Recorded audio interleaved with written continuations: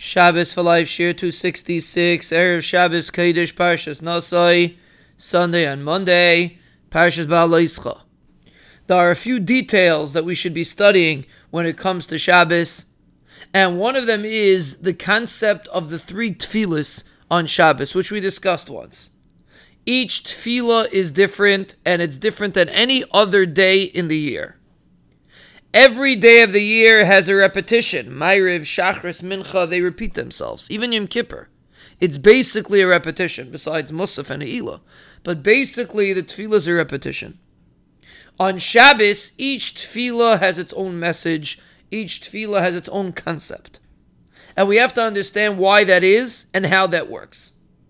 And that will help us relate properly to Shabbos. We also find something interesting about Shabbos, that there's 3 sudas that you have to eat on Shabbos. Normally, there's no such concept. On Yom Tov, you eat 2 sudas. On Shabbos, you eat 3 sudas. And the Mefarshim explain that the 3 sudas correspond to the 3 tefillas of Shabbos. So let's understand this a little bit. What's unique about the 3 tefillas, and how do we understand the 3 sudas that take place on Shabbos? So the Mefarshim give a general understanding, and we'll Be'ez Hashem elaborate on this concept.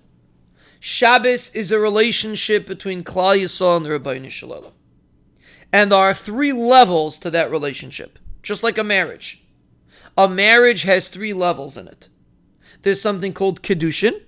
When a person is Mikadesh an Isha, she becomes an Eishes Ish. She's not allowed to marry anybody else, but there's no real relationship there. Then there's the Nesuin, which is a stronger relationship. We call that the Chuppah. And by us, we do the Kedushin and the Nesuin at the same time. We do the Kedushin under the Chuppah. But essentially, it's really 2 different things. And the final level in the relationship is the Yichud. When the Chassan and the Kala get together privately, that is the final step in the relationship. So it's Kedushin, Nesuin, and Yichud. Kedushin is the initial introduction, Nesuin is the marriage, and Yichud is coming together. And let's explain each one and understand how it corresponds to each aspect in Shabbos. We also have to understand that every Shabbos is a new opportunity to experience this. Just because we did it last week has nothing to do with this Shabbos. Every Shabbos is a new entity.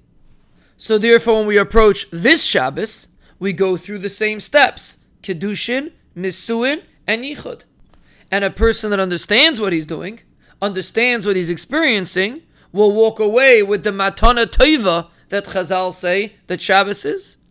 Chazal calls Shabbos a Matana Tova, a tremendous gift. Someone who appreciates the gift and internalizes it will walk away with the gift. And someone that just floats through it will miss the essence of what the gift is. But this is the first step.